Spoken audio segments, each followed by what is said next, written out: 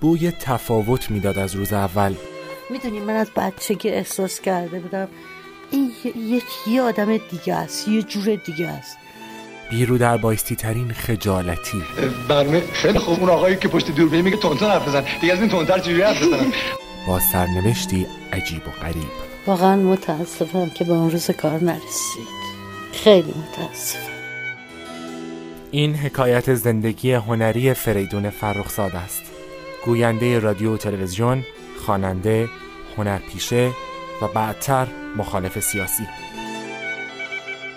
به شما سلام میکنم، سلامی گرم و صمیمانه، مثل سلام هایی که در طول تمام این سالها از طریق رادیو و تلویزیون به شما میکردم. سلام سلام سلام سلامی بر شما.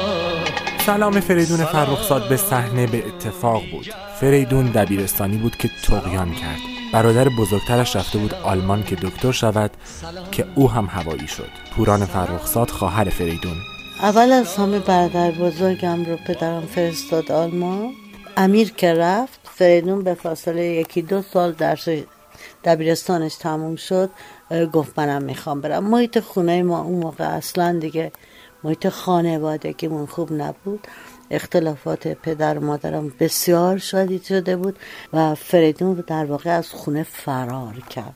فریدون در آلمان علوم سیاسی خواند. درسش که تمام شد به ایران بازگشت، اما به جای صحنه سیاست پایش به صحنه رادیو و تلویزیون باز شد. من یادمه وقتی که تحصیلاتم تموم شد و به ایران برگشتم، خب هدفم این نبود که در رادیو و تلویزیون برنامه اجرا بکنم. میخواستم معلم خوبی باشم، در دانشگاه درس بدم یا به وزارت امور خارجه برم و دیپلمات خوبی باشم. ولی خب مسائلی پیش آمد و به خاطر طرز فکر من در اون زمان نتونستم اون کارها رو انجام بدم. ناچار مجبور شدم که کاری آزاد پیش بگیرم. رفتم به رادیو و تلویزیون و کارهایی رو کردم که شنیدید و دیدید. تا از آشیانه سویت پر بگیرم، از بندم رهاساز تا از غم نمیرم. این آواز غم هاست بر روی لب من، یا آوازی تنهاست همگام شب من به تمنای. خیلی ها فریدون فرخزاد را مبتکر شوهای رادیو تلویزیونی می‌دانند. روزگاری بوده که در همه جای رادیو و تلویزیون اثری از فریدون پیدا می‌شده. یادتون هست برنامه‌ها میخک نقره‌ای، سلام همسایه ها، 2 ساعت با فریدون فرخزاد؟ یادتون هست؟ یادتون هست چه شب‌هایی که من با سلام به شما روی صحنه می آمدم و واقعا از صمیم قلبم به شما سلام می کردم. من توی آواز مامون اسمش آمدیه. اومدی چه خوب کردی؟ اومدی چی؟ خوش اومدی چه خوب کردی. دوتا این میرقصه برای قشنگ میشه. اومدی چه خوب کردی. اومدی روزای خالیه دلمو غروب کردی. اومدی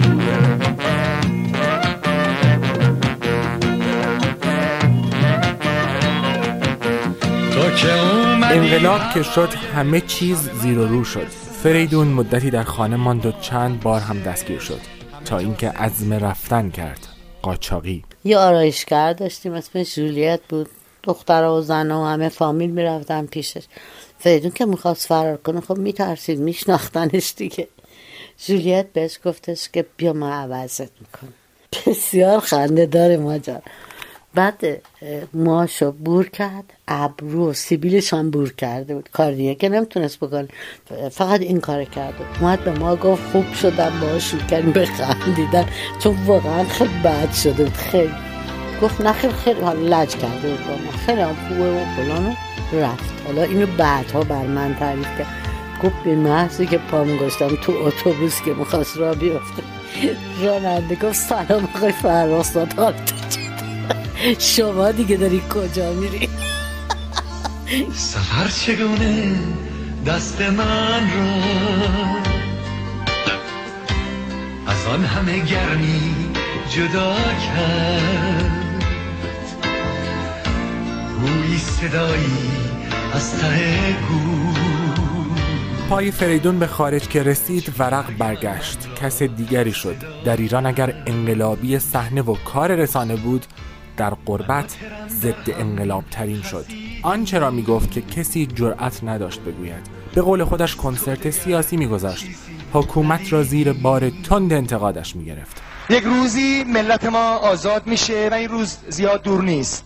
فرهنگ ایران هزاران سال غالب شده، بر چنگیز مغول غالب شده. اینها کی هستند که فرهنگ ایران بر اینها غالب نشه؟ اطرافیان فریدون میگویند او دلتنگ بود خیلی و از طرف دیگر آبش با اصحاب رسانه‌های خارج از کشور هم در یک جوب نمیرفت. همین او را از لس آنجلس که پایتخت هنری ایرانی‌ها بعد از انقلاب شده بود فراری داد و با آلمان کشاند. در آلمان فعالیت‌های سیاسی رسانه‌اش را ادامه داد در بحبوحه قتل مخالفان سیاسی حکومت در خارج از کشور. بارها تهدید به مرگ شد تا اینکه درست 1 سال بعد از قتل شاپور بختیار در 16 مرداد 1371 عده‌ای که با او طرح دوستی ریخته بودند برای صرف نهار به خانه‌اش می‌روند. چند روز بعد از آن جسد قطع شده فریدون در خانه‌اش پیدا می‌شود. بسیاری میگویند فریدون در روزهای آخر غمگین بود، نشان به نشان یادداشتی که روی جلد کتابش چاپ کرده و پوران فرخزاد برای ما می‌خواند. اینجا شهر نیست، جنگل است، شوره‌زار است، کویر است و مرداب است و بوی تعفن آن جهان را پر کرده است. باشد که روزگار ظلم نیز به سر آید و آفتاب برآید و حقیقت در چهره مردم بدرخشد و عشق آن سپیده نمی گردد که به سوی آن گام برمی‌داری.